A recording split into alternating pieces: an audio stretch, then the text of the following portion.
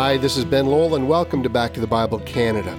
Today we continue our series, The Gospel Alternative to the Cultures of Men, with a message entitled The Decisions We Make. So let's open our Bibles to 1 Corinthians chapter 5, verse 6 to 13, as we join Dr. John Neufeld.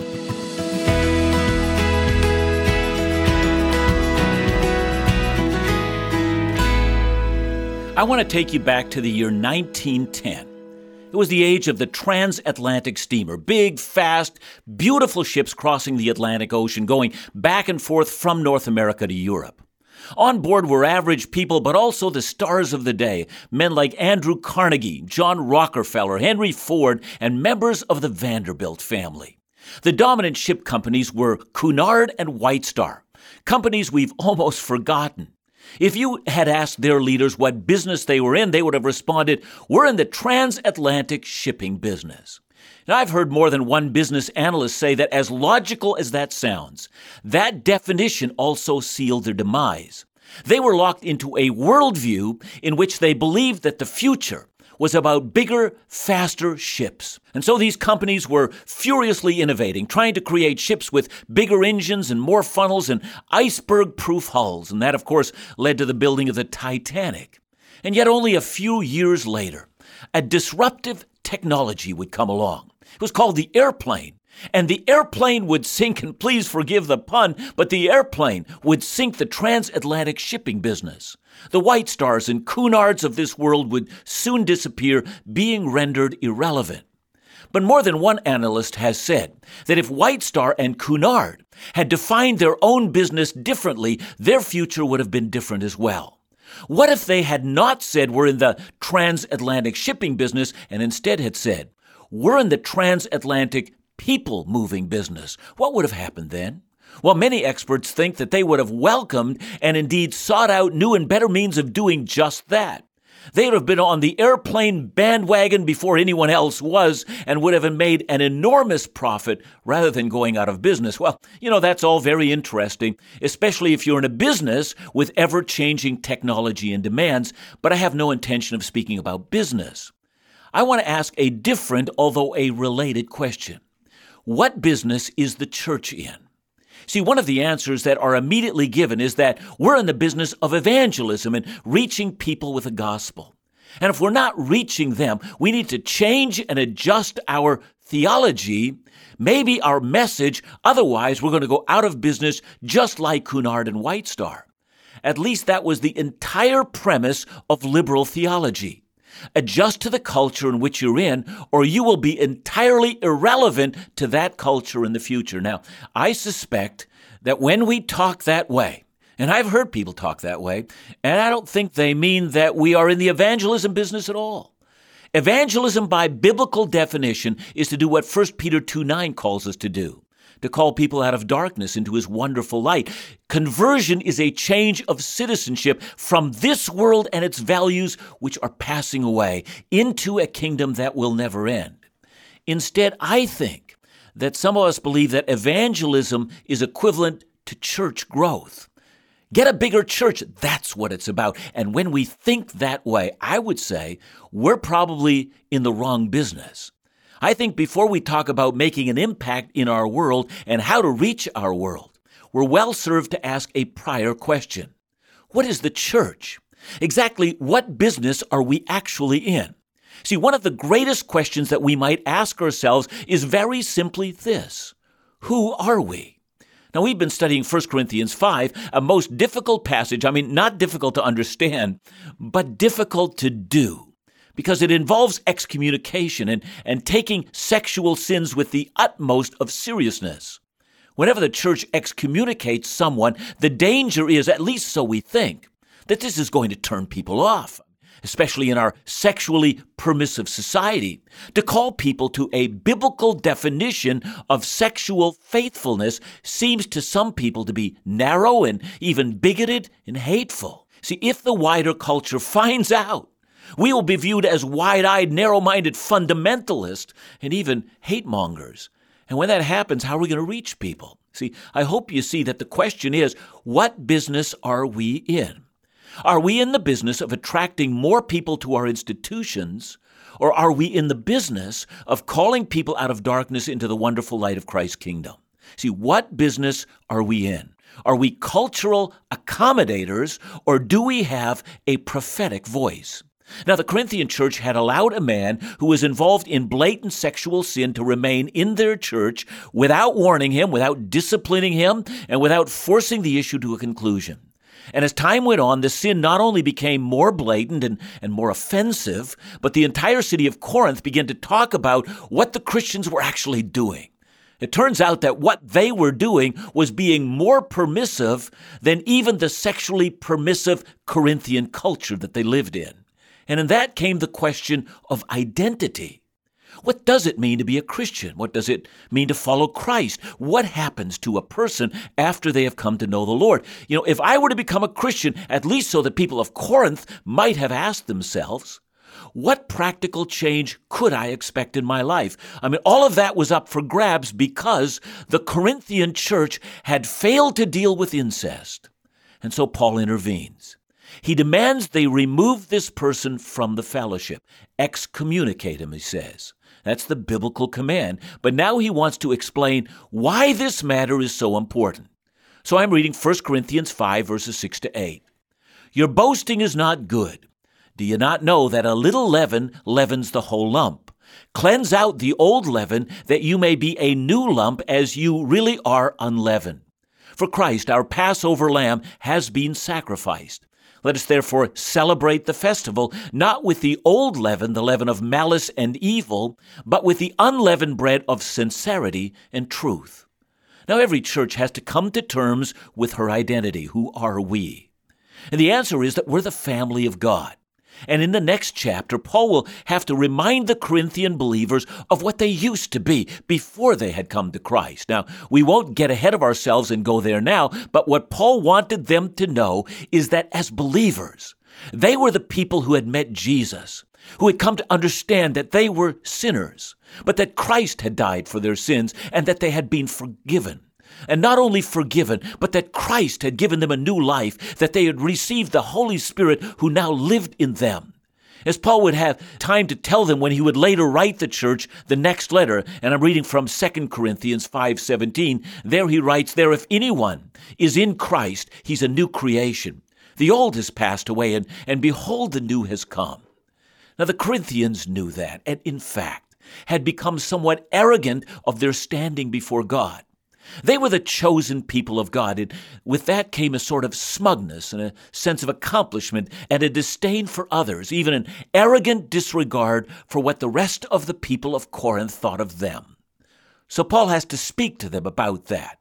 Look again at the beginning of verse 6. It begins with the words, your boasting is not good. Now, this boasting repeats a phrase from earlier on in this text, back in verse 2, after chastising the Corinthians for allowing blatant, unrepentant sexual sin to go unchallenged in the congregation. He says, and you are arrogant, or you're smug. You're proud of your church and of the way that you handle these matters.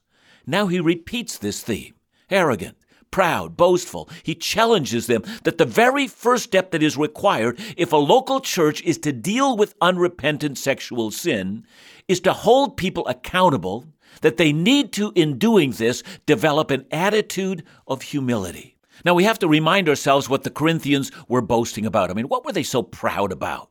Remember their pride in their leaders? One would say, I follow Paul. I mean, they were boasting about the quality of their leadership. We also know that they were boasting about wisdom that they had attained. And in chapter 8, Paul would write, now, concerning food offered to idols, we know that we all possess knowledge, and this knowledge puffs up, he said. See, they were boasting about their freedom in Christ and the knowledge they had in exercising it. If we go forward to 1 Corinthians 13, verse 1, we read Paul writing, if I have prophetic powers and understand all mysteries and knowledge, and if I have all faith to remove mountains but have not love, I'm nothing. See, we do know that the Corinthians boasted that they had experienced more spiritual gifts than other churches and had, rather than being humbled by the kindness of God in this, well, they saw reasons for arrogance. See, it's pretty clear to see that this group of believers were arrogant about their spirituality. It had never occurred to them that if they would allow sin to remain in their congregation without dealing with it, that would impact them all, and it would negatively affect their spirituality and their relationship to Christ. They were far too arrogant and sure of themselves to see it. It's the same for the church today. If the church will not deal with sin, that church will soon become comfortable with sin and soon be swimming in it themselves. Can I repeat what Dr. Neufeld has just said? Because I think we're discovering the heart of the issue. He said, if a church will not deal with sin, that church will become comfortable with sin. So how are we to stand out as being different? How ought the church respond? Well, we'll discover more in just a minute.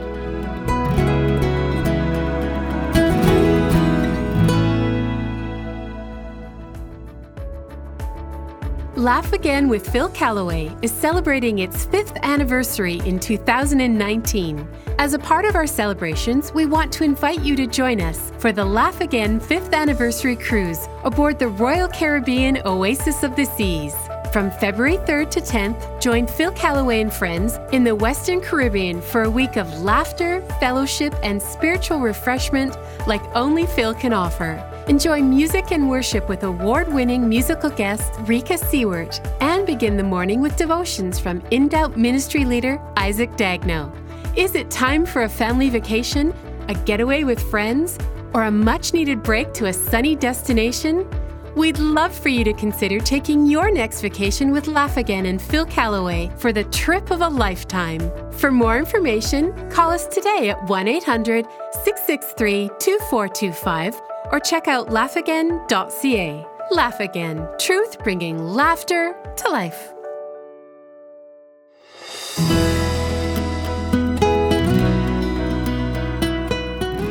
How can a local church deal with church discipline without destroying their fellowship?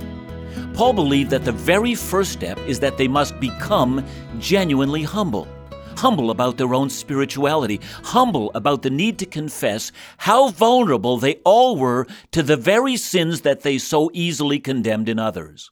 Humble enough to realize that they were not free to set their own course as to how to run things in their church, but they needed to do things in the way that Christ had mandated that they should be done.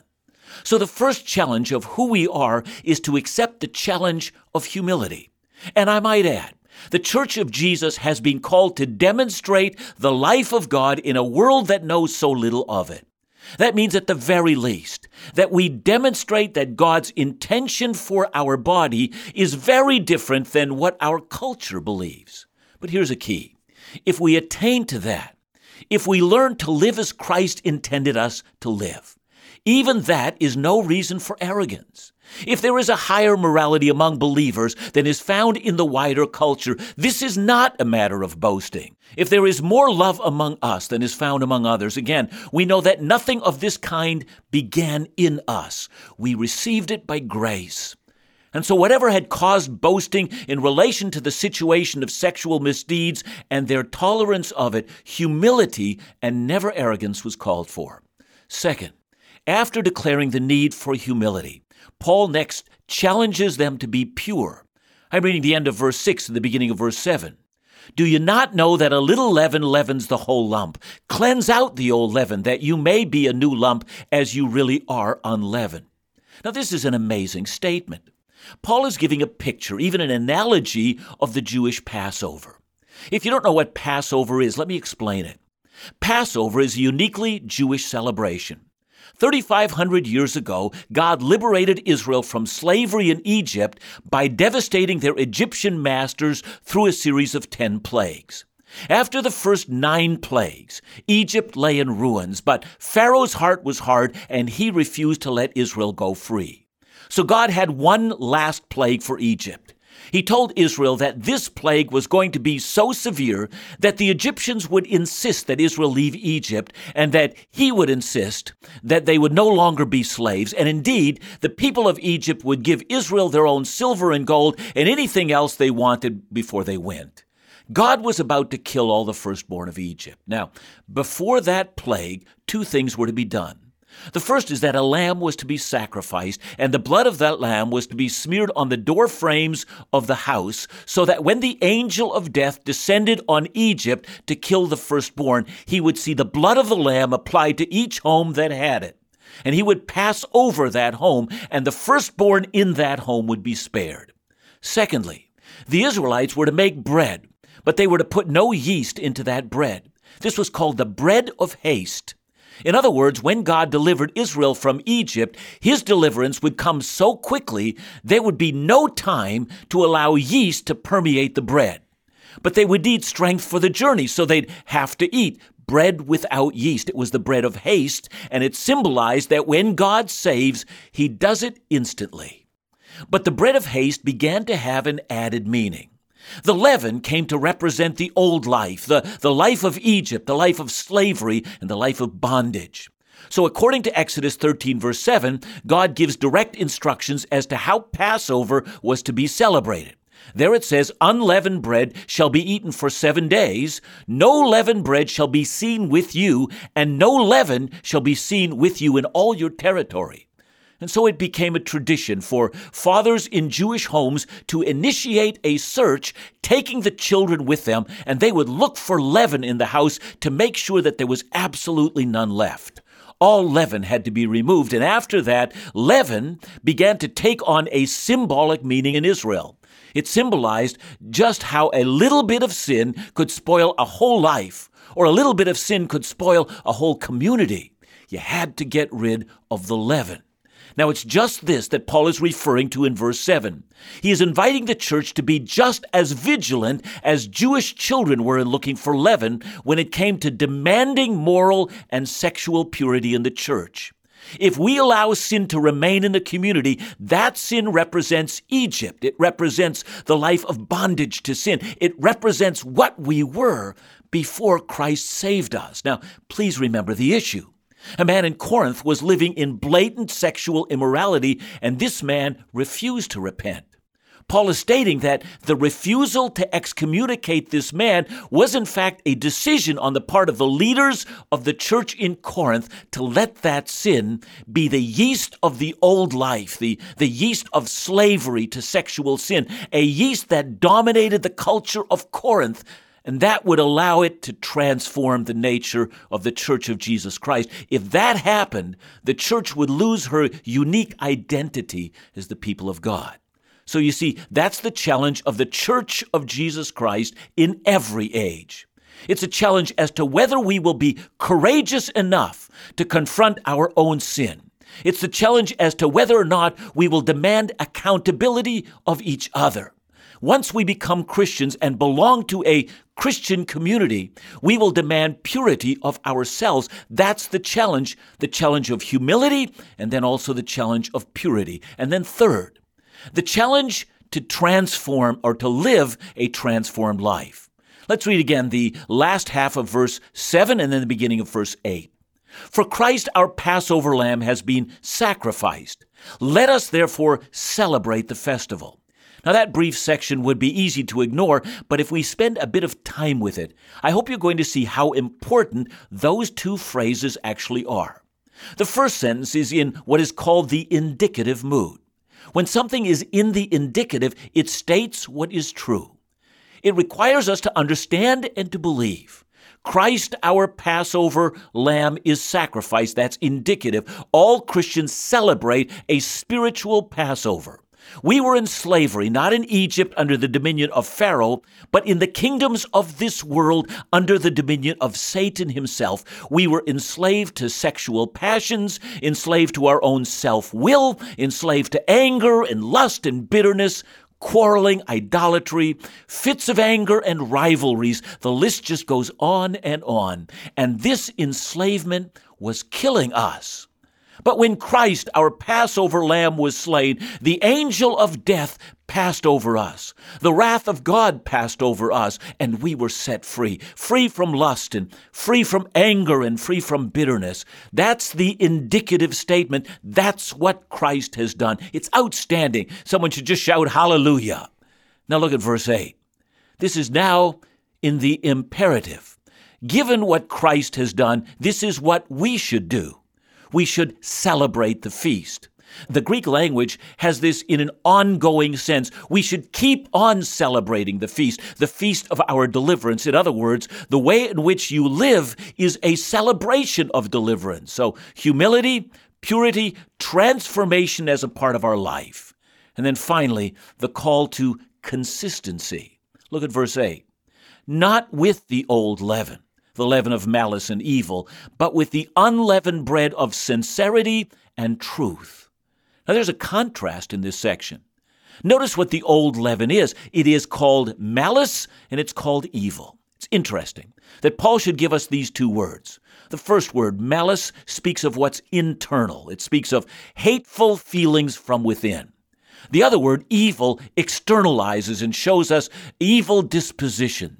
That's the old leaven, evil thoughts and evil actions. And on the other hand, Paul gives us two wonderful words, sincerity and truth. The Greek word for sincerity means freedom from mixture. Purity means no mixed ingredients, no mixing of old values of this dying culture that we once lived in with the new life of Christ, rather to live the new life of the kingdom. See, I began by asking the question of what business we're in. And everything depends on our answer. If we think our business is to try to fit into the cultures of this world in order to attract them, we will fail to understand. See, we're not in that business at all. Rather, we are in the business of being the people of God, redeemed from slavery to the world of flesh and the devil, and delivered into the kingdom of our God. That's our business. That's why Paul adds the word truth. See, truth never changes according to the popularity of the present time or the culture in which we live. Our identity now is truly that Christ has captured our hearts and we live in His kingdom of light.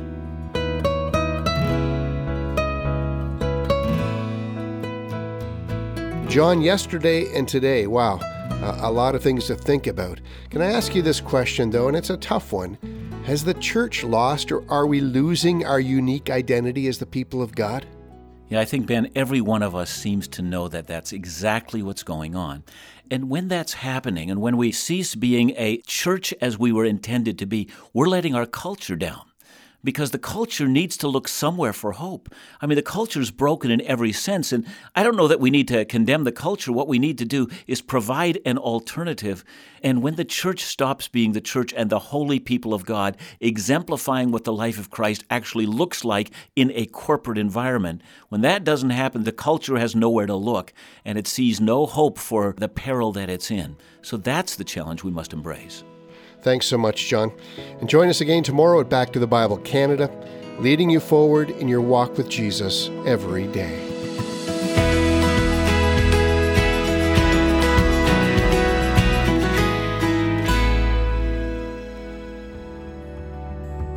I have a question about what the Bible has to say about gender. Isn't the most important thing that we just love each other? How can a loving God send people to hell? Jesus can't be the only way to heaven, can He? These are a few of the questions being asked by people every day as they search for some truth, some right or wrong, some understanding of the meaning of life. Dr. Neufeld has just completed a new Bible teaching series called I've Got Questions, and these are among some of the critical questions of life and faith that are addressed. This month, we want to offer this important Bible teaching series on CD called I've Got Questions to anyone who would ask for free. All you need to do is call us at 1-800-663-2425 or visit backtothebible.ca.